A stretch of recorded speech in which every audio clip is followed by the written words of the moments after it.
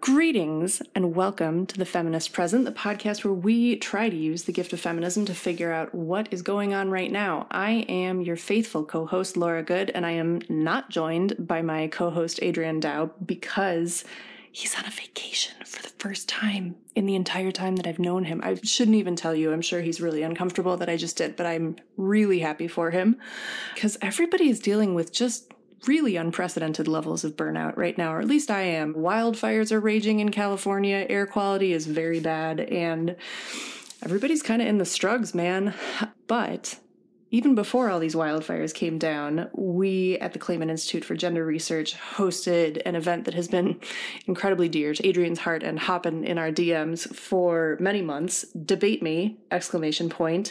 Featuring two incredible writers, Moira Weigel and Nile. Just to tell you a little bit about those folks so I don't fail to do so later, Moira Weigel is a writer, translator, and scholar, currently at the Harvard Society of Fellows. I don't know if any of you guys have ever heard of Harvard. She is best known for her incredible book, Labor of Love, The Invention of Dating, which I read and loved. And funny story about Moira is she is actually part of how Adrian and I met. Adrian and I originally met when he signed up for a class I was teaching online with Catapult. And in his response to the intro questionnaire for this class, he mentioned something about being a feminist in the Bay Area. And my response to that was sort of well, then it seems inevitable that we will meet. And that was what I said on the surface, but because he's not here to make me feel awkward about saying this, I will say that when this guy that I had never met was I'm a feminist in the Bay Area, I'm the director of feminist gender and sexuality studies at Stanford University, I was kind of okay, buddy. And I wasn't sure if I believed him, listeners, but then destiny intervened, and about a week after we had that email exchange, I ran into Adrian at Moira's birthday party, and I was well, you must be legit after all. So Moira Weigel is not only an acclaimed author, but also a feminist credibility booster for Adrian and I assume many others. Moira is joined by Nile, who is a journalist, host, and public speaker from Leipzig, Germany. Most of the bylines that I'm seeing before me are in German, and I don't want to butcher it. So suffice it to say, she is very well regarded for her work on feminism and racism and an incredible interlocutor for this conversation. You might be, I don't want to presume, but maybe you'll be a little confused as to why this event is called Debate Me. And I think what we really wanted to capture at Clayman were some of the perils of being a feminist with opinions online. I think it's very well known that women writers especially suffer a great deal of harassment and abuse online just for, daring to exist. And in this conversation, the speakers got into these sort of taxonomies of reply guys. What are the different kind of people who show up to educate you, or, well, actually, or all of these different ways that misguided people interact with women in public spaces. They go into this with a great deal more eloquence than I can, but suffice it to say that Adrian does call our current era the golden age of taxonomy in the conversation you're about to hear, and I was pretty excited about that. So the last thing I wanted to mention was in this sort of intra-season, August sort of floating atmosphere that we have you in right now before we debut our official season 2 later this fall. We do have 2 other really exciting Clayman Conversations coming up. On Wednesday, August 26th at 4 p.m. Pacific Time, we will be hosting the Turf Industrial Complex, Transphobia, Feminism, and Race, featuring some incredible guests, including Dr. Grace Lavery, who you might know is the spouse of our previous guest, Daniel Lavery, keeping it in the family here at the Feminist Present. Anyway, Grace is, a trans person online, so even just posting this event in her gracious effort to help us promote it garnered her all sorts of harassment and abuse. So if you would like to take a critical eye to that and maybe just direct a little bit, if you are a TERF listening to this, please just direct the ire at us, the organizers of the event, and not gracious and wonderful Grace, who is being so generous with her time.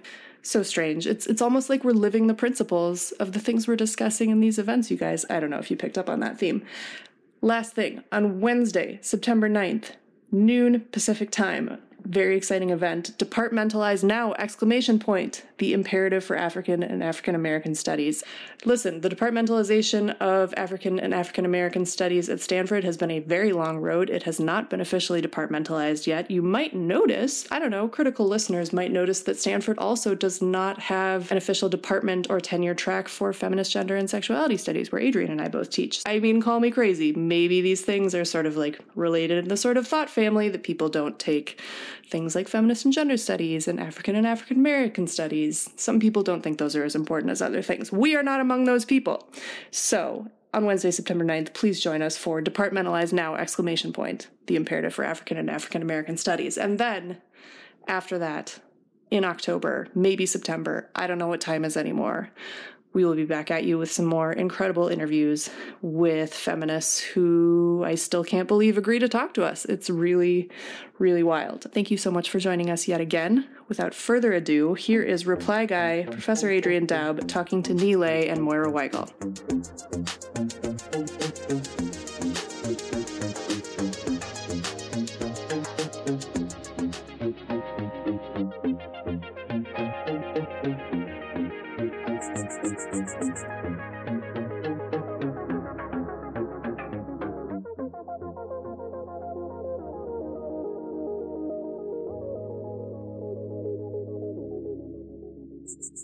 I want to welcome everyone to the first Clayman Conversation Online. I'm extremely excited for this event.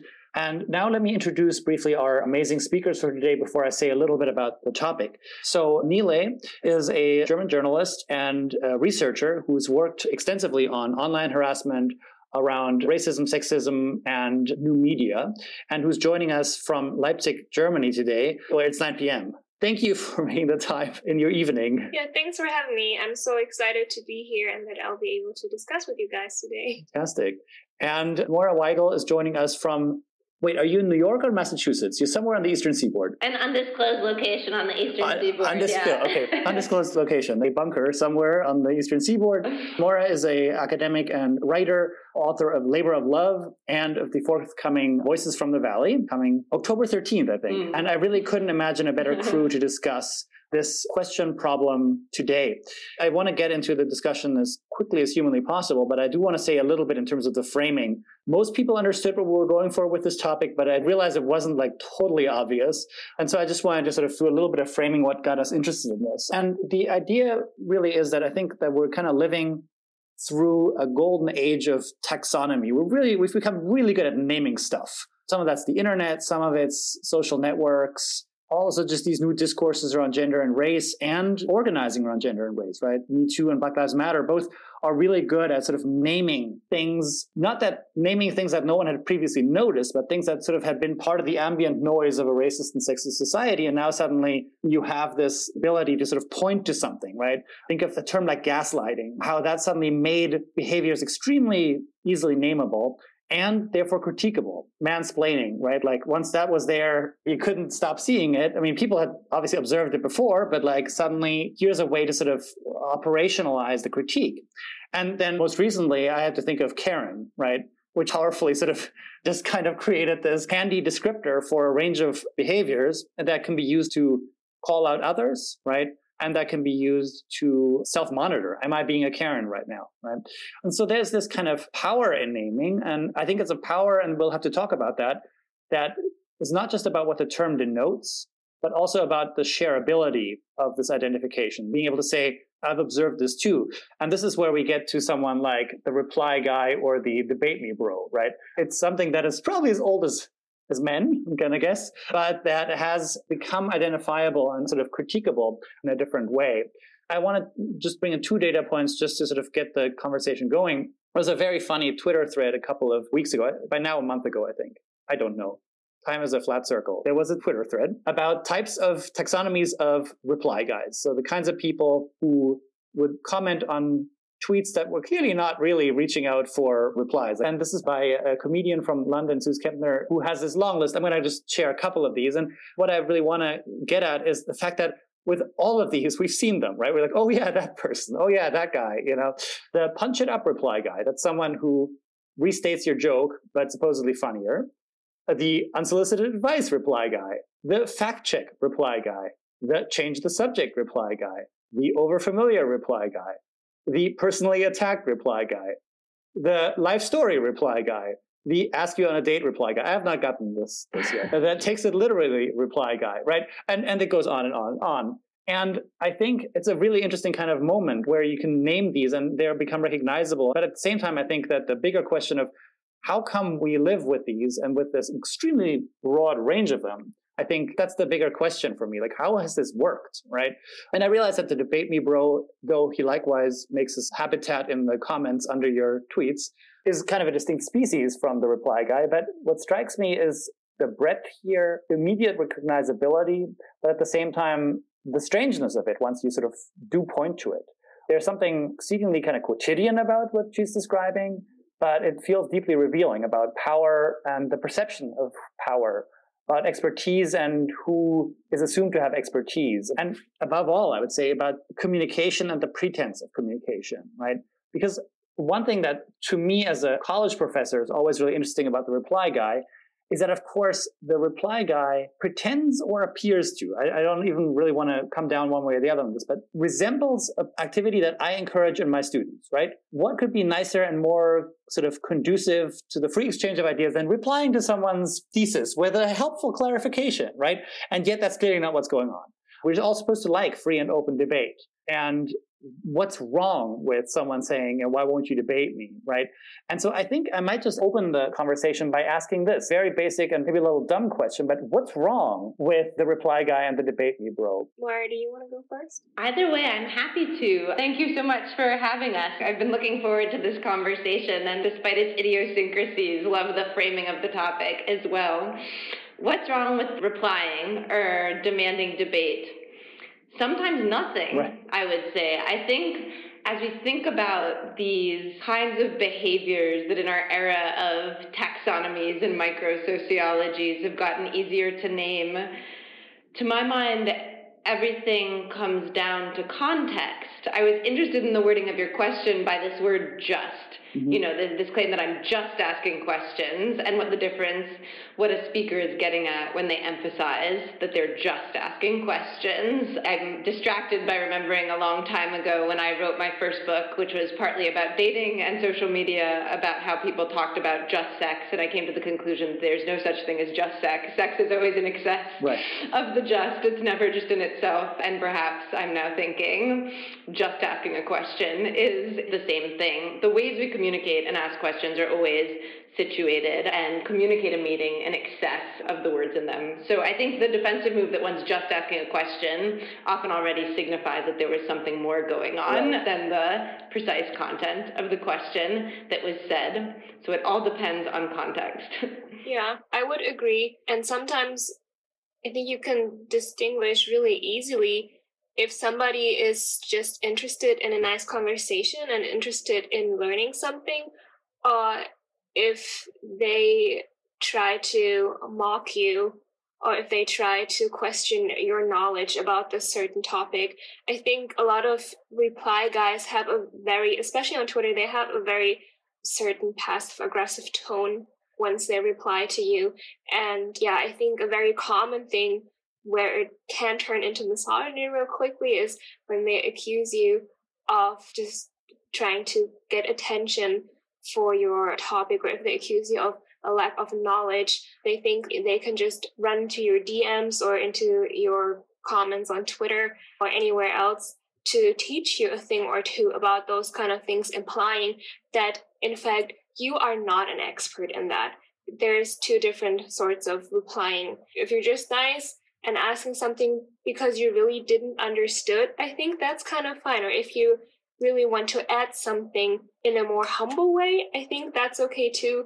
But if you make the whole topic about yourself, and if you're just there to reply and to show off your own knowledge by mocking the speaker, then that's not even nice anymore. There's a presumption of entitlement to someone's time as well that's often conveyed in the replies and the demand or request to be debated. And I think we can distinguish between valuing free and open discourse from the assumption that everyone gets to be heard by everyone all the time. So there's also a certain claim on a journalist's or an academic's or a speaker's time that can be made implicitly, if not explicitly, by a kind of unwelcome persistence. This is really interesting because I think a lot of people do have this entitlement. Once you're just a person online, they think that they're entitled to your time, as in, well, you have an online personality, you have your own platform online, which means that you need to answer me or debate with me 24/7. So this entitlement, that is a real thing. It's interesting you say that because I think it gets us back to the question of power, right? One way in which human beings can check other people's entitlement to their time is through prestige, right? Like, do you have a right to claim my time? And one of the interesting things I think about the kind of discourse that we're talking about here is that it doesn't recognize, right, that it kind of creates a kind of false equivalence. I'm just thinking of like these people who, tweet out their New York Times op-ed, and then like someone with like 4 followers, who created like their account last week. It's like, why won't you reply to me? Or why won't you debate me on this? Like, I'm sorry, but who are you? There's something kind of interesting there too, right? That there's a deliberate disregard for, well, I don't want to say hierarchy, but again, for context, where obviously someone who writes something that 1 million people read will not be able to reply to your questions about it. It's just, there's not enough time. Although perhaps if they're a New York Times op-ed columnist, they will have time to link search and reply to your comments, but you can never know for sure. I think usually I don't really make a difference between somebody with a lot of followers or almost no followers when it comes to a nice tone in your reply. And if the question is interesting, and if I think that this could be interesting for other people who are reading this thread or who are coming across my tweets. But it is definitely true that people who are sometimes people who recently just signed up to a platform think that, well, now I'm online, which means that everybody, they need to answer me. And I have so much time to be here online, which means that everybody else should have this amount of time as well. And that is annoying. And it is interesting, too, because it kind of disregards the realities of media production as well, right? That the person whose time you're not quite wasting, but that you're making a claim on, of course, needs that time to get paid enough, which in journalism is really hard these days, right? So there's this other thing where you don't get paid for replies. You get paid for the next piece you write. I think there is something really interesting, too, about the way that Twitter specifically describes itself as remediating certain kinds of public space. It struck me rereading the description of this event that it is sort of implicitly about Twitter that we're speaking, not about Facebook.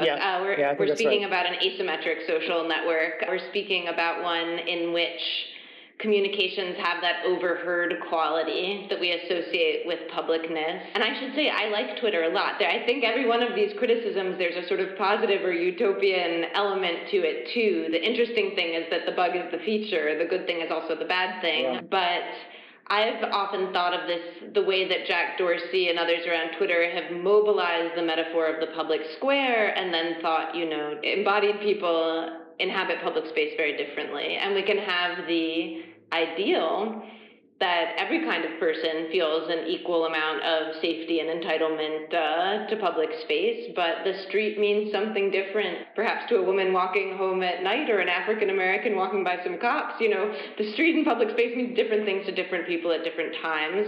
And so this model of total openness that I think the public square and marketplace of ideas metaphor has sometimes been taken to carry tends to erase social differences, embodied differences that do actually have a lot of bearing on how we communicate there. Yeah, I think that's something that Ni gets at in her own research, right? Ni, you write on the way female journalists deal with online harassment. And one of the problems is, of course, that you mostly focus on Germany, I believe. And one of the problems, as I understand it, is that essentially there's very little support from the publishers of the actual media and a very little sort of awareness of the problem. So there's, on the one hand, what Moira just said made me think of this, that on the one hand, there's this demand to be public about your work, to get it out there, but then kind of a blindness to the fact that who carries this stuff public. A lot of questions of identity and positionality sort of come into it, and people are going to have very different experiences, and then they're often sort of left hanging, right? Like sort of in the moment that the quote-unquote marketplace of ideas turns incredibly hostile. Yeah, I think when it comes to being online and advertising your own work as a journalist, I think to a certain extent, of course, you can decide if you want to do that. Or maybe you don't want to be online at all and you just publish your work and then you let the platform doing it. And if there's a publishing house or any medium that will have a Twitter account, they're tweeting this is our new article, but you yourself don't want to advertise it, that is fine. But honestly, I don't know too many journalists that do it like this, because if you are on Twitter, and I would say that Twitter is heavily used by journalists, then you're there to advertise your own stuff and to participate in discourse and current discourse, and also to get news and tips maybe. And I think especially if you are a freelancer, you need to do that even more, because the newsroom might not support you that much if you are a freelancer writing for several different media. And I think if you want to be read, and I think at the end of the day, every journalist wants the audience to pay attention to their work, then you kind of need to advertise it. And I think there's a current debate on how journalists turn into influencers or something like journalancers even. So you need to be online. But then if you are a female journalist that is online, you can get attacked in so many more ways. And I think there was some time when people thought, well, the internet, this is a place where those power structures don't apply. And this is really naive to think, because the internet is just one part of society. And why should it be an empty room where those power structures of gender and in general the patriarchy, why should this not apply? The problem why we see a lot of online misogyny still going on is because we live in a misogynist society anyway. So the internet is misogynist as well. And the way it works, that you can reach so many people in such a short amount of time and that you can connect so fast, that is another factor. These are other factors that lead to online misogyny or make it very easy to target different women.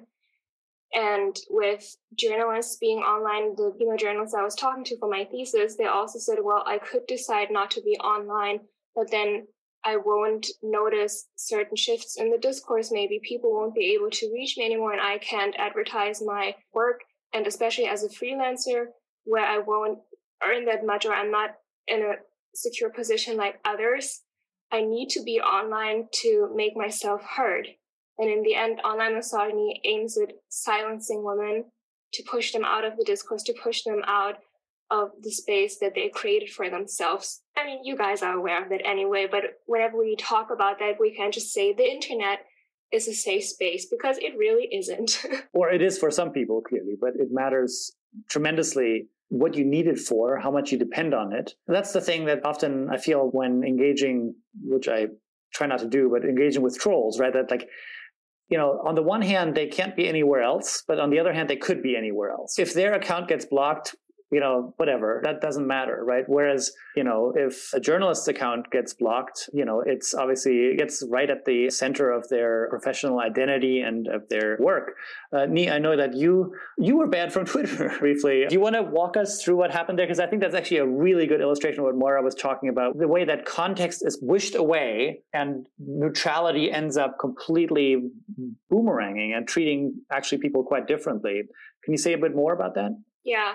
Well, there is a certain law in Germany which is called the NetzDG, or the Netzwerkdurchsetzungsgesetz, a very typical German name actually. And it is supposed to combat fake news, but mostly hate speech, like discriminatory language on social media platforms. And there are certain guidelines, and whenever you report this to your platform, and it doesn't matter if it's Facebook or Twitter or anything, those platforms are forced to react real quickly and to either dismiss or to delete that. Yeah, I think people thought that it would be a good idea, but even before this law or this bill was passed, a lot of people criticized it already and said, well, you know what, this will be utilized by trolls, because once you can flag anything, once you can report anything, which leads to banning or being banned sometimes if it's really severe, depending on what you wrote, then this will be a tool to silence minorities even more.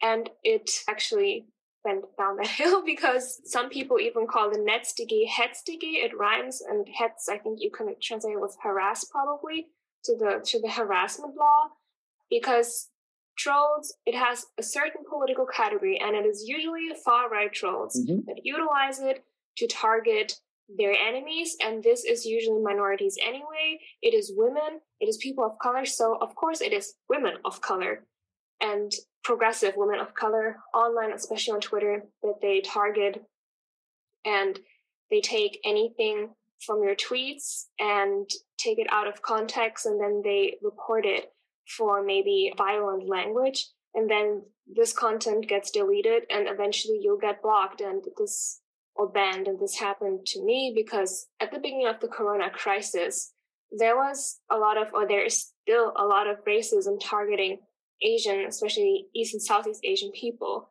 They were blamed for having the coronavirus, for spreading the virus. And I just wrote a rather snarky tweet. And I said, you can translate it to whoever wants to make jokes about Asians and coronavirus gets slapped. I said, kriegt eine Schelle. And Schelle means you get slapped, but Schelle is also like a little bell or a little ring. So it had different meanings. And then it was online for, I guess, 10 days. And it gathered, I don't know, maybe, 3,000 likes. And it was just online, and then it got mass reported because I think the number does matter, although Twitter says that it doesn't matter how many people reported, but I think regarding the Netzdige, it really does. So I guess they're like real reporting armies, kind of, and they mass reported it for violent speech. And what happened is this Netzdige, this law applied to my tweet, or Twitter applied it to my tweet, and I was banned from Twitter for a certain amount of time, which means that in the end, I was talking about racism and I expressed my frustration about that racism that was targeting people like me. And I got banned for that because those trolls, they know how to utilize it. They are really, really elaborate when it comes to the way how they express their hate. They know how to kind of cover it up or speak in codes. So they won't be reported by the Netzdige. Their hate will remain online. Well, when I express my frustration in such a rather snarky way, but definitely not violent way, I will get banned.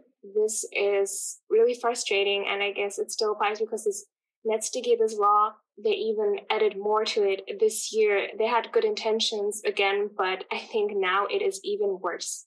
What did they do? Well, now they applied this rule. It's called Gesetzespaket gegen Hass und Rechtsextremismus, which means certain laws against hate and far-right extremism. And they have some good rules or laws in there, but when it comes to the Netzdige, I think that it is rather silly because they said that now whenever something is reported, Twitter is not even forced, or all those platforms, they're not even forced to delete it or to take care of that, but now they immediately need to process the data to the authorities, which means that only because you get reported on a platform, they are forced to give your data to the police, for example. And regarding privacy, this is really concerning. Well, and also in terms of actual abuse will be extremely hard to detect in a sea of fake reporting, right? One thing this makes me think of, and I know Moira has worked on this a bit, to what extent these kinds of abuses and the way people are forced to interact with them in some way has to do with channel consolidation, right? In some way that there is something here where if you could have said, like, look, the way Twitter applies this law is bullshit, I'm moving over to another platform that is a little better with its policies and that gets the difference, you might have done that, right? But the thing is, you can't quite, right? So is there something here, Moira, where our fora are actually just narrowing, where actually, the consolidation of the things that are happening around me here in Silicon Valley, right? Like drive some of these abuses? It's a terrific question. I was thinking there's so many things that I have to say about this question, but I think the short answer is yes, to an extent, certainly. I was thinking when Ni was talking about this reality that journalists and public intellectuals, various academics, are put under all kinds of pressure by the institutions where they make their livelihoods to have a public presence, That's absolutely which true. means Twitter, or at least Twitter has a particular cachet that, for instance, Facebook doesn't. And then Instagram has its own different cachet, but different platforms have different kinds of meanings. Adrian's colleague, Angèle Christen, has done wonderful work on this and has a brand new book out called Metrics at Work for anyone who is interested in this, about how journalists in different contexts make use of metrics. But anyway, workers in industries that are under threat, are precarious, are being disrupted, in some cases by digital companies themselves, are under a lot of pressure to demonstrate impact in terms, ironically, of the very metrics that some of the companies eating those industries prioritize. But what this means effectively is that it would be hard, I think, professionally to opt out of many of these networks. And then, as Adrian is saying, there aren't that many choices. A monopolistic concentration of these tech companies means that one can't actually just choose to go start a Mastodon instance or something and demonstrate impact in the same way one might on Twitter.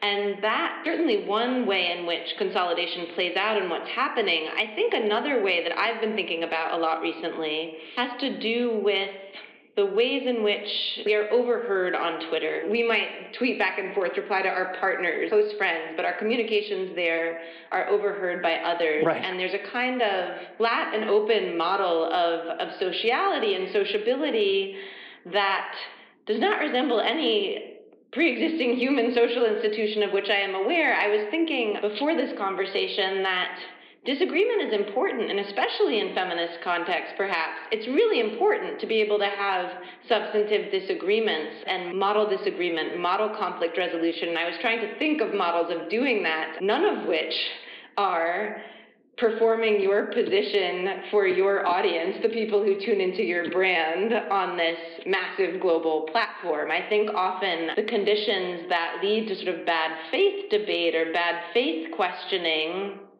have to do with the ways in which on Twitter, when we appear to be talking to one another, we're often performing positions for our niche audiences in this public space. Right. So anyway, I think, I see monopoly and consolidation coming into play in at least those two respects. Yeah. It's not actually voluntary. If you want to be an entrepreneur, if you want to be a freelance journalist, if you want to be an academic, increasingly, not to have a presence on these platforms. Well, more than a presence. I mean, I think that's a fascinating point you bring up. Yeah. A brand, right? You don't get to be silly and goof off because then the people who are pissed off by the other stuff you write will screenshot that, right? I mean, that's the other thing. And I think their Facebook is still far more forgiving, that sometimes people are like, here's my deeply held opinion. Mm-hmm. And then here is a picture of my cat. And Twitter, I feel like really there's a demand, especially for, I know it for academics, there's a demand for branding, for coherence there. And I do think that that's even worse than just to say, you have to be there and do something. It's like, you have to present everything you do as part of the something you present. And again, I think about this so much around technological integration and sort of the weaving of these digital platforms into every space and aspect of our lives, but none of us, no human is the same person in every context. I speak differently to my mother, to my partner, to my students, to a man who says something rude to me on the street. These are all kinds of interactions that are remediated on Twitter, but there's a collapsing of context that I think creates new kinds of vulnerabilities when all of those interactions are in one plane, and unless you enact settings to make it otherwise, also searchable and screenshotable for all time, not a medium that is very friendly to actually productive resolution of disagreements in many cases, I think partly for that reason. Yeah. I would definitely agree that whenever you are online, you are putting on some kind of performance. And I think on Instagram, at least this is my feeling, it's sometimes even worse than it's on Twitter because it's an image-based medium or video-based even. So content works better with your face being attached to it. And I think for some people, they feel forced to talk about their content, to look right into the camera, to put it into their story. And on Twitter, at least, you just need to write a tweet and maybe you can add a link or a picture, but you don't need to attach it to yourself all the time. But you need to deliver other content on Twitter. And it's a little off topic, but I just want to add that it's so interesting with what you can write and what is appealing for your brand. And if there are things that you should not publish, at least on your public Twitter, because a friend of mine was kind of not mocking me, but it's really funny. I didn't understand a meme, and this doesn't happen too often. But I said, "What is this? What do you mean?" And she said, "Oh, I guess you've been on legal name Twitter for too long because you don't understand that anymore." And like legal name blue check Twitter. And sometimes I also complain to my friends. And I said, guys, I think I should open or create a second account where I can just tweet really, really random stuff, because as a journalist, you're being held accountable to anything. And if it's just a snarky comment, just a snarky tweet, somebody will screenshot that and then take it out of context and say, you know what, and this journalist is working for you, and I thought you're a prestige medium, or I thought that you don't hire anybody. See what this person wrote in this kind of snarky tone on Twitter 3 years ago. So you need to be really careful. And I love Twitter. I also hate Twitter, but I think sometimes it's just fun to tweet really random stuff. And some of my professors from Ohio, actually, they follow me. I don't think that they're on Twitter all the time, but then I stopped using the F word in my tweets, even though I think it would fit the tweet, or I don't tweet any random stuff and memes or vulgar pop culture stuff anymore. Because I think, maybe this wouldn't look too good on my public Twitter. You need to think about your brand in some ways. Yeah, and you bring up that it's a big disciplining function. I mean, there is something deeply, I'm going to use the word neoliberal here, but like there is something there where like the same way that Zoom has been able to colonize our domestic space as an extension of our work, right? This is where I work now. So has Twitter kind of made all interaction a potential reflection of your work. And I mean, on the one hand, this is, of course, the problem in many directions. And I do think it's sometimes also a problem for people who lose their jobs for just, thoughtless shit that they do on social media. But it is kind of fascinating. I mean, Sarah Jong, I guess, is the classic case of this, where these replies, these snarky replies that in the context were buried, 10 replies deep in a maybe ill-considered flame war with some troll, suddenly keep getting sort of resurrected to discredit her work at the New York Times. That's a really kind of amazing thing. And I hadn't thought more about the question of searchability, but that's of course how that's done. That Insta, for all its faults that Nia, I think, outlined very well, at least it's hard to search. It's hard to sort of, if someone has something in their Insta story, it's not going to be around forever. I mean, I guess you could resurrect it somehow, I'm sure, but like, it's going to take some work. The problem with Twitter is it's all there. You can directly search for certain keywords, and if a certain person wrote about certain keywords. Yeah, like if someone mentioned the word Bret Stephens in a tweet that 8 people liked, you're like, oh, well. Just for instance, just a hypothetical example. yeah, just talking hypothetically. I want to be very clear.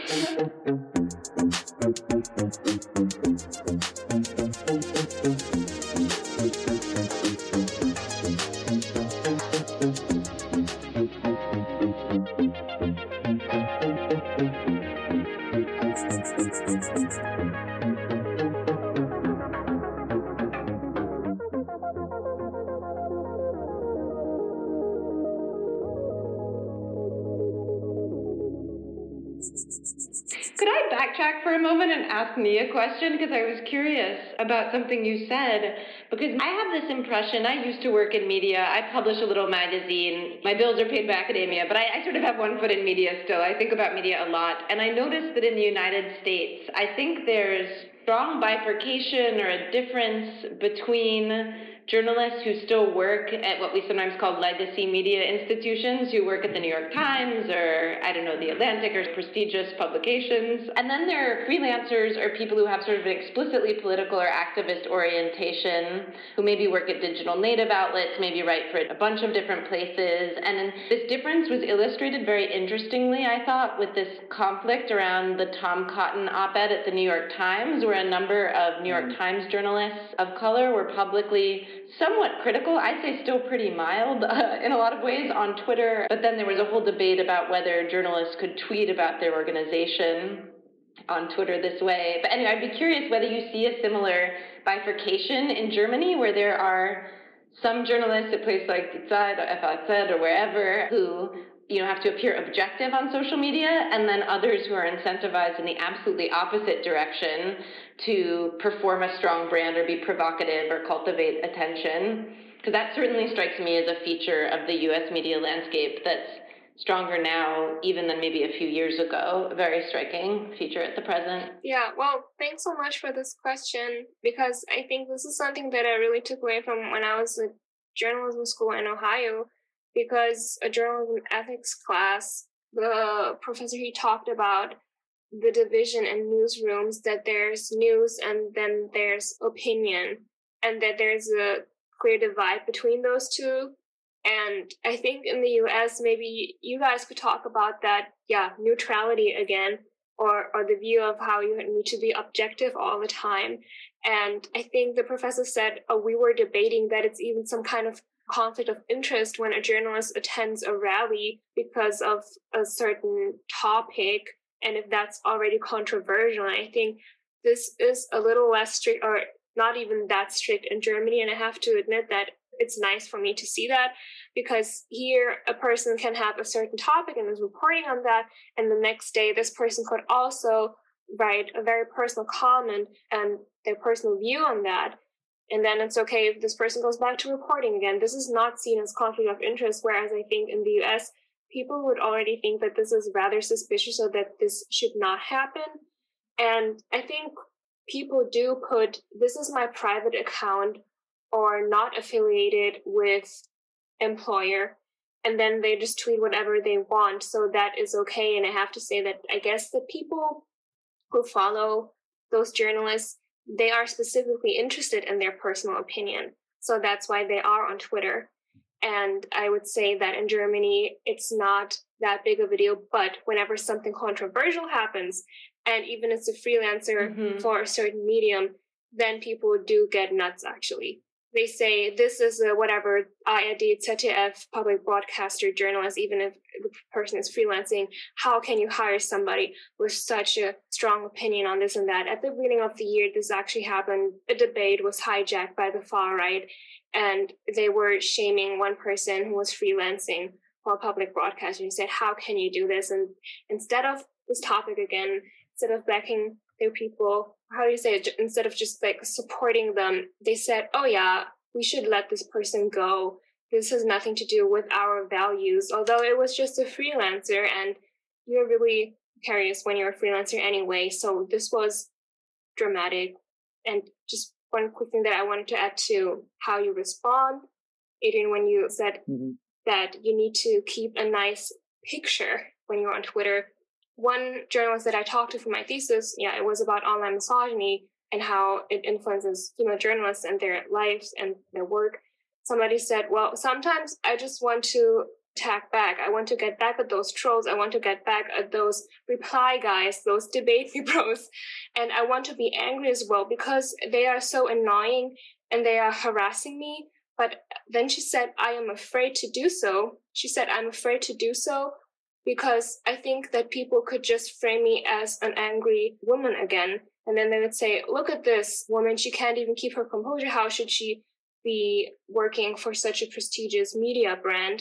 And then she said she feels that she's trapped. She wants to get back at them because it is really annoying and hurtful as well. And she doesn't just want them to walk over her, but she doesn't want to be seen as an angry woman, although she's just defending herself. I think that's really interesting. I mean, the freelance question, I think, brings up something so interesting, which is that on the one hand, we have this kind of economy of prestige, right? Or this person writes for this important newspaper, or this person represents this university, this student goes to this university, et cetera, et cetera. But then there's this kind of blindness to who holds actual power, right? Like if that person's the editor-in-chief of that magazine, like, yeah, you might want to mention that, right? And like you might question if they do certain things online.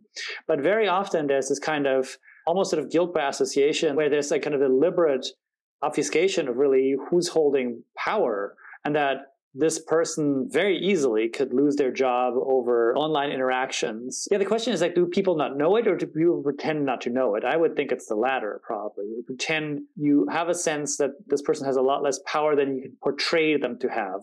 That's like always my pet theory of how, discourses around political correctness work. You impute this incredible power to people that in your heart of hearts, you have to know don't actually have it, because otherwise you wouldn't pick the fight. I think, as you know, I share this theory of political correctness, Adrian, but I think I think what this comes back to for me, again, is at least two things. One is the way in which our public language for talking about the marketplace of ideas, for talking about discourse, is egregiously, if not willfully, blind to questions of power much of the time. The tweet with 8 likes does not have the power of Brent Stevens, for instance. Hypothetically speaking. I sometimes joke, tweets don't fire people, bosses fire people. It's not mobs on an actor network of a tweet and a boss that gets people fired, but it's complicated. But I think there's a way in which these conversations proceed with no consideration of power, and that's why I think these questions about academic and journalistic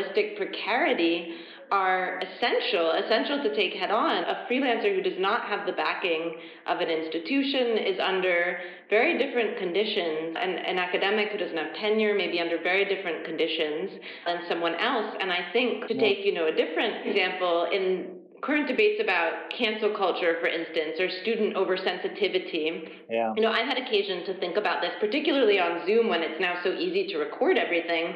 I've had occasions of feeling a fear that maybe a student will react negatively, or, a student might be critical of me. But if I make explicit what it is I fear in that moment, it is not that student exactly. It's an administration that I don't trust to take care of their employees necessarily, or to prioritize the academic freedom of their employees, and an academic job market in which to lose your job is a total disaster. There are these material considerations that I think are often obscured from the conversations about vulnerable people who are being oversensitive and somehow, weaponizing their vulnerability. Similarly, with journalists on social media, I think there's an almost willful leveling of these differences among different actors, a willful unwillingness to reckon with questions of power and political economy. No, but it makes so much sense, because of course that is sort of one of Silicon Valley's greatest tricks in general, right? So no great wonder that this is how they designed their communication platforms, that in some way they allied power structures that nevertheless persist, right? If they undid them, great, that'd be lovely, but that's not really what's happening. And I think what's quite interesting, if I can jump in, is there is some transformation. I mean, women and queer people and working class people and people of color who might not have been able to write for the New York Times have built huge audiences on Twitter. Right. I think what often comes out around the debate me bro, or against these moments of conflict, have to do with, older systems of power and privilege reacting against the ways in which certain actors who had historically been excluded can make new audiences there. I think it's an ambivalent force, Twitter, in this respect. Yes, as a tenured faculty member who gets a little jealous whenever a graduate student has like 20,000 followers, I feel this. I will self-apply this. Yeah, but I would totally agree, because there are good things about the internet and then bad things, of course, but I think one rather good thing is that when you publish online, let it be on Twitter, or you build an audience on Instagram, or you have a blog, this is not as gatekept as any traditional newsrooms, where as a minority you might never be able to get in there, especially if you're working class and you just don't have those chances to collect a bunch of unpaid internships to get into those positions. And then maybe you write on your blog or Twitter, and then somebody will discover you and give you a chance. So that is really nice. But since the internet works the way it does, with proximity and how you can organize as a group also to attack people, this is really dangerous again, because since anybody can be online, anybody can be attacked, but it is not anybody who gets attacked. It's those people who actually know discrimination from their offline lives anyway. People who get harassed, they're not surprised by that because they know it from their offline lives. But online, it is so much more severe because it can follow you into your living room as well. And it can be online for such a long time. And it's different if it's 100 people online that are attacking you, or even more. I think it's not that likely that you'll get attacked, hopefully, by 100 people on the street. Yeah. So people sometimes think that everything is so neutral on the internet, and it really isn't. I wanted to circle back now to something that Niamh brought up twice. We thought a lot about sort of journalism and academia and people who sort of professionally have to be online, which is maybe a dimension of this that some of our audience can relate to, but others not. But one thing I think that we all share is the affective economy, the affective dimension of all this, right? When you describe your reactions to these things, it's not so much like you're offended, right? It's you're exhausted. one is tired of the debate me bro is not offensive so much as tiring, right? There's this kind of claim on time, on attention, on our nerves. And I think that is something that no matter how much one needs Twitter or whether one is a journalist or not, like that feeling of enervation of like, I am left worse off for having engaged with this is something that I think all our audience can relate to. Can we talk about the effective with an A dimension of this? Well, I think one thing that I would like to say before answering the question is when it comes to hate speech and harassment, all those different forms of harassment, it can actually also hit anybody. You don't even need to be a celebrity or somebody with a large following, because if you are online with your identity being visible as a woman with a very small account on Instagram, you can already be harassed. Like men can still send you a dick pic on a very small account on Twitter. If you just have your name or your picture even, people can still harass you. So it can apply to anybody. It usually applies to like the bigger accounts, but unfortunately anybody can be affected by that. Yeah, and with being tired, I think it was really overwhelming to me when I was, 17, 18, and started blogging about my everyday life, but also just experiencing racism and sexism in a small town in Eastern Germany, and then later in Leipzig, where I still live, that I was really surprised by the people who read my thoughts, and now where I became more professionally, and now I'm a journalist, and I left the blog behind, and I'm even more online, even more visible, how many people project their sometimes stereotypes on me, but also their entitlement of thinking, this is a woman online now, she owes me time, she owes me an answer anyway, because since she's online in a public space, that means that I can have her time and her attention 24/7. This is really real, and it is really annoying, because I think what is the worst as a woman when you don't answer immediately?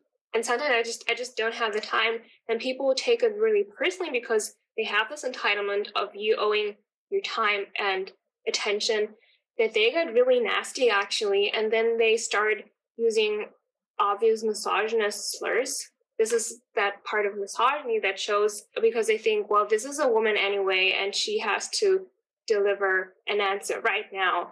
And those are so many different layers of how it is annoying to be a woman online. There was a time when some people were pretty much obsessed with my work, probably also because of the employer I had that time, that they went back to my blog 5 years back and posted old pictures. They made videos about me and my work and my views.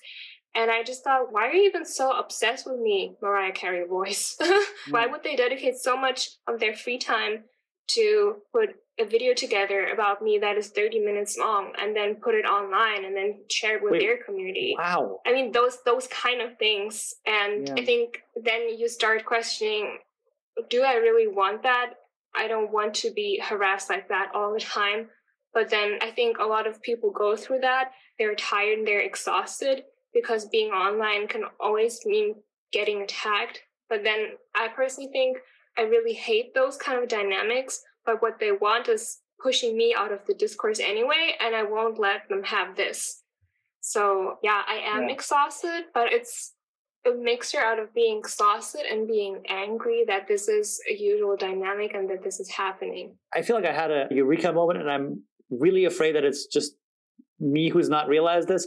But what you're describing there is like kind of, these are interactions you're not getting paid for. These are interactions that people feel entitled to, right? This is care work ultimately, isn't it? Which might be why it's so gendered. We've talked mostly about people who are a little bit abusive or who are coming from a place of aggression, and clearly the people making that video, there's an aggression, but of course it can also come from a place of fandom, right? And it doesn't make it much better, honestly, because the claim on your time and on your nerves is actually very similar.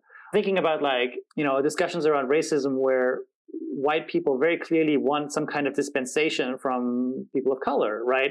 Yeah, educate me now.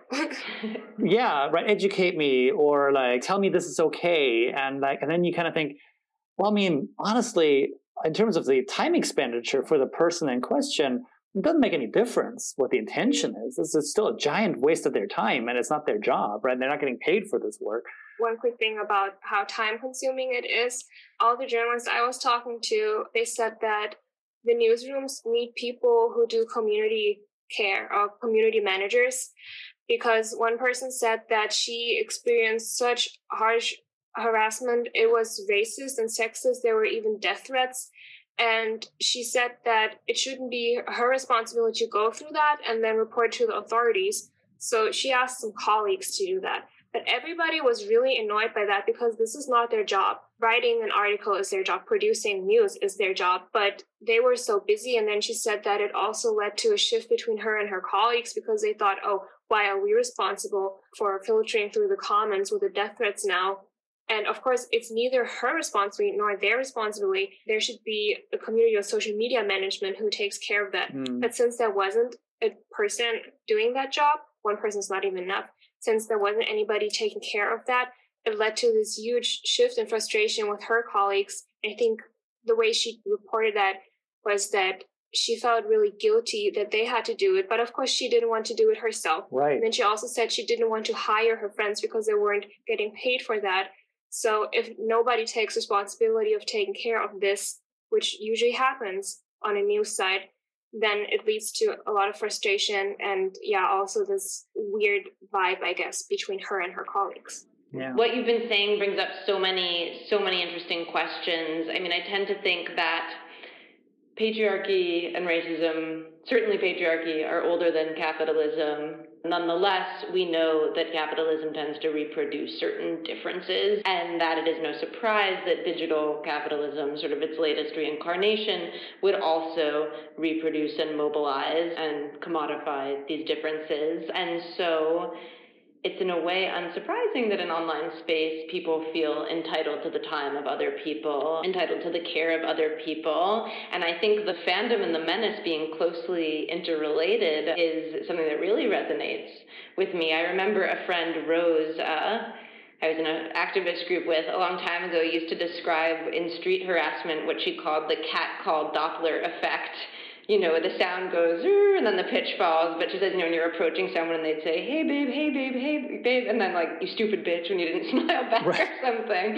But that sort of switch of register, and I think often admiration and violence, whatever you want to call it, are quite closely interlinked with one another in physical space and in virtual space. I'm not sure quite where this fits in, but since we're at a Gender Research Institute, and from a feminist perspective, I do think one way that we might start to think about how these dynamics apply to people who aren't academics or media folks is thinking about how other professions get platformized. I've been thinking, because of that screaming daughter you may or may not have heard earlier about care.com, Julia Tacona, who's a brilliant academic at the University of Pennsylvania, studies this. She studies how sort of race and gender differences get mobilized on care.com and the kinds of inequalities built into the platform.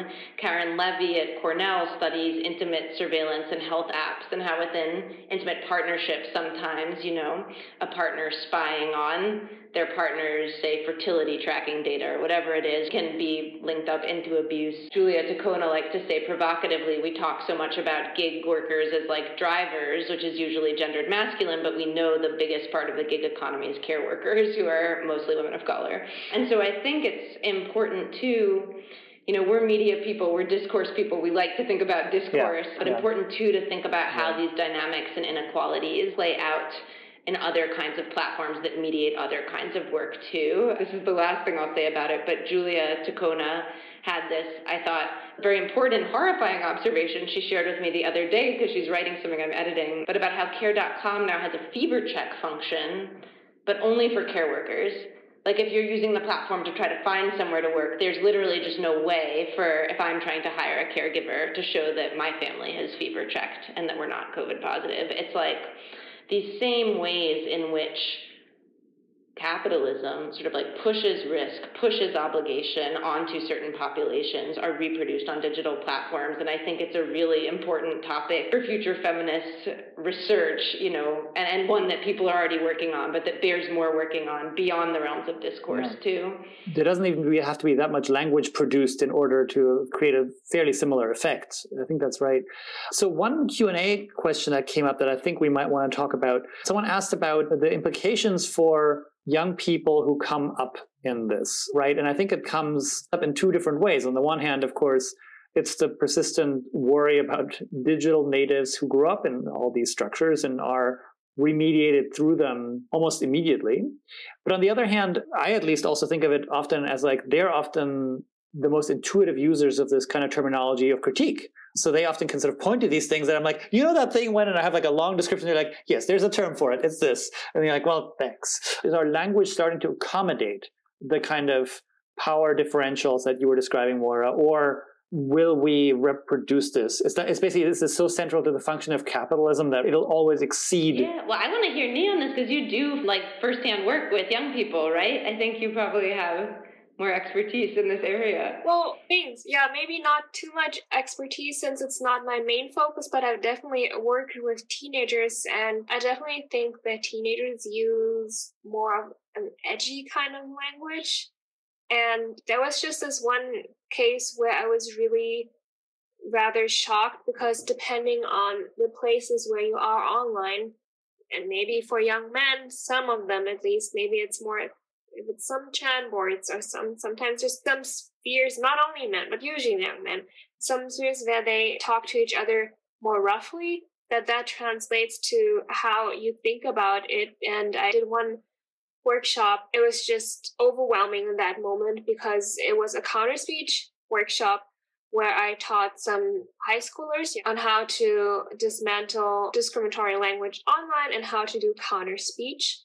And the first exercise was detecting discriminatory language, and it was homophobia and then some death threats. And then I said, okay, guys, what is problematic about that? And we went across the room, and then they said, well, this and that, this is sexist, this is homophobia. And then I had this one example online on the board, and it said, die, you stupid homophobic slur. And then that one guy said, honestly, I don't think that that's like too bad because this is how I just talk to my friends as well. So when you get to that level, you don't see that as a problem anymore. And of course, when you're rather an edgelord kind of teenager, and then somebody like me comes along and says, well, this is discriminating language though, because this is obviously a homophobia, or this is a death threat. This is not even funny. They just say, oh my God, you're so political correct. People should read your article on that more in The Guardian, right? And you're so weird about it. And you're just a snowflake or whatnot, because this is a part maybe of being a teenager where you just think you need to be some kind of cool and edgy, and you don't go with, or you don't follow any rules. But there's a thin line between I don't follow any rules not because I'm so cool and I start discrediting other people because I think I can, which relates to those power structures again. So I think usually I am just rather concerned about the impact on those kind of boards as well, or any of those spheres on teenagers, because when you think that this is cool because it also gives you some kind of power in your own community, where they think, oh, we don't care about any like equality or those kind of things and feminism. And I think this can be dangerous. I don't want to say that any teenager that is on such a board would turn into an incel. Not at all. This would be too easy.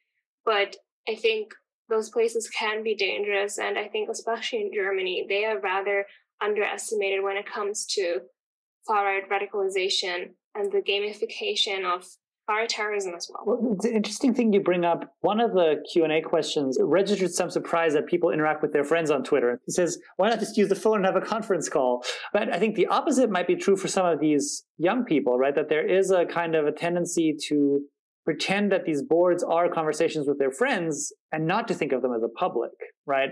Whereas I think on Twitter, it's more the opposite, that you interact with your friends, but you treat it as public. I think that's really kind of fascinating, that like, we're just joshing around. It's like, no, this is a public board. This is a public sphere of some kind. Maybe not in the way that, Habermas might recognize, but like it's real enough to be screen grabbed. And I do think that that's an interesting aspect here, that to insist on friendliness or on these kinds of not quite intimate relationships, but on the fact that we're not just strangers, can actually license a bunch of abuse. One quick thing about that, and how every generation uses platforms differently, because I am on Twitter and then maybe on Insta, but then the Generation Z, they are on TikTok and so on. And my brother, he is really young, and then he started having a TikTok account, and I said, well, this is kind of strange. And yeah, he is really, really young.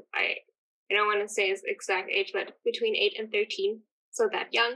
So, and he had a TikTok account, and I said, what kind of stuff do you even post on that? And then instead of like we do it, we message our friends and say, hey, I'm having a nice day. He did a TikTok of himself and said, hey guys, I'm doing this and that. And this was his way of communicating with friends, talking about how you communicate with your friends. And I thought, I don't know if this is, maybe he's doing TikTok wrong, kind of. He's so super young, but he's putting everything on there. And he had one very petty little video where he said, I don't like this guy, which was a picture of our cousin. I just thought, can you please delete this? Because everybody can see it that you're slandering our cousin there. So this is how he used TikTok then, in a very public way, without realizing that it is that public. Right. We do perform sociability in all kinds of settings, right? I mean, as someone who sometimes sits on the couch with my partner responding to each other's tweets, and then with friends who are not there. I have suspected this. I am glad to have confirmation at last. But, not deliberately. I think different kinds of media technologies create different relationships to space, and to be, responding to both my partner and 3 friends who may be in 3 other countries, that is one way of having a conversation. I think what concerns me when I think about young people is folks who are still very young, haven't matured, not as experienced in negotiating different kinds of social codes and settings, doing this in a sort of unforgiving environment where things are stored publicly forever, and in an environment in which they are algorithmically incentivized in some cases to behave badly or in ways that can easily turn abusive. I'm a big skeptic of this idea that, algorithms radicalize people. White supremacy existed before YouTube, this kind of thing. It's not the case that it's an object fetishism to say that an algorithm radicalizes people. Yeah. Nonetheless, it's clear that different social media have different kinds of behaviors that they incentivize and disincentivize. And to the extent that Facebook, for instance, not that any young person these days is on Facebook, I'm so old, but some of these, a Reddit, it incentivizes engagement in different ways that might be harmful for children. I worry a lot, too. I'd be interested to hear from you 2 Europeans about this, but about sort of the right to be forgotten, the right to have privacy. It's very unforgiving to have your entire childhood recorded in the semi-public medium, and I think it's authentically hard. I think most people who follow my work might think that I wouldn't feel forgiving to the young person who said something racist or did something cruel, but I think it's difficult to grow up completely in public with sort of permanent storage that way. So I don't know what mechanisms for educating young people should exist. And of course, it's not any random strangers on the internet's job to educate a young person who's being obnoxious. But should their obnoxious comment be screenshot and treated as a basis to rescind their university admission years later? I don't know. Again, it's this problem of context collapse and context switching and how easy these platforms make it. So our capacity to remember shitty behavior online is at this point perfect, right? Like nothing is ever forgotten. On the other hand, there is a kind of social aspect to this, right? What society writ large feels is appropriate to dredge up does matter, right? Good example of this is like sex scandals of French politicians versus American politicians. Like in France, it's like, why is this coming up? And I often wonder whether this is where we're headed, that essentially we have all the data, but we have a set of codes around what is usable and what isn't, right? The hopeful part of me, I'm always a little bit hopeful about these things. Hopeful part of me says we are already developing these codes, right? Very frequently when, let's say, a promising new politician sort of has their troubling online past revealed, people are very careful to say this is a pattern. This goes on for quite a while. There are years of tweets here. This really appears to be a deeply held position of this person, or at least was for quite a while. And I feel like that's like the beginnings. It's still kind of inchoate, but it is the beginnings of sort of an ethic where one says, yeah, one tweet, should not lead to a rescinded offer. But we actually have the categories to sort of talk about like, well, what status does this have? Is this just like stupid edgelordism at age 16, or is this actually a kind of obsession that went from when they were 16 to when they were 25, at which point it would be worth asking, hey, so do you still feel this way, right? I don't know, Ni, how do you think of this? I mean, do you warn these young people, or do you sort of suggest, think about what you're doing? So when it comes to that, I just try to tell them just not to be assholes. But I guess just from one workshop, they usually, I don't know if there's any impact I can have on that, and maybe it's just a school event that they need to attend to anyway. And then sometimes I think what was problematic for me is those people, they're maybe 14 or 15 and I'm 25. So there's not too much of an age difference there. And then they'd say, well, you're too young to tell us something about that, but you're too old to be cool for us. So that's sometimes the problem that I run into as well. But of course, I try to teach them about that. And then in the workshop, they tell their teachers, this is what we learned. But I don't know if they actually apply it. I was just thinking, and I have almost no lived experience dealing with people younger than college students on these issues, so I don't really know, but I was recently part of a workshop with the music journalist, and I think she'd be comfortable being called the anti-fascist Kim Kelly. And she was talking about the heavy metal scene and the ways in which folks in heavy metal have tried to make it not cool to be fascist or to be racist. And I think one point that I think she made in that context was that it can be useful to call out a fake subversiveness. I think so much about the frame of political correctness that's harmful is that it is a machine for making it seem as if things that are in fact the most normative things in the world, what could be more normative than sexism and racism? Look at the world around us, look at distributions of wealth and power. What could be more normative? That it's made to seem subversive to state something that is in fact the most sort of old, boring, institutionalized opinion in the book. And so trying to point that out, that there are tactics for that in sort of the heavy metal and punk rock community for calling out what isn't actually subversive. And perhaps certain kinds of corporate language politics have made issues seem just about speech in a way that's counterproductive. But basically, Kim Kelly was sharing these thoughts about how to make it clear that being racist is not subversive or cool. It's an old, boring, very institutionally sanctioned thing. And I've thought a lot about those comments in terms of dealing with young people since I heard her make that point. I thought it was a good one. That seems really great. And it gets us to where we started, right? The power of naming, the power of calling. I mean, we talk about call-out culture. That's literally what it is to identify something that seems to be sort of boiling under water a little bit and sort of say, this is what's actually happening. And if you're cool with that, then fine, you commit to it. But something tells me that you wouldn't like it if you actually had to look at it in light of day. So I think we're basically out of time here, unfortunately. I want to thank both of you for this amazing conversation. I've learned so much. Thank you, Moira, and thank you, Nee, for being here today. Thanks so much for having us. Thanks for the invitation.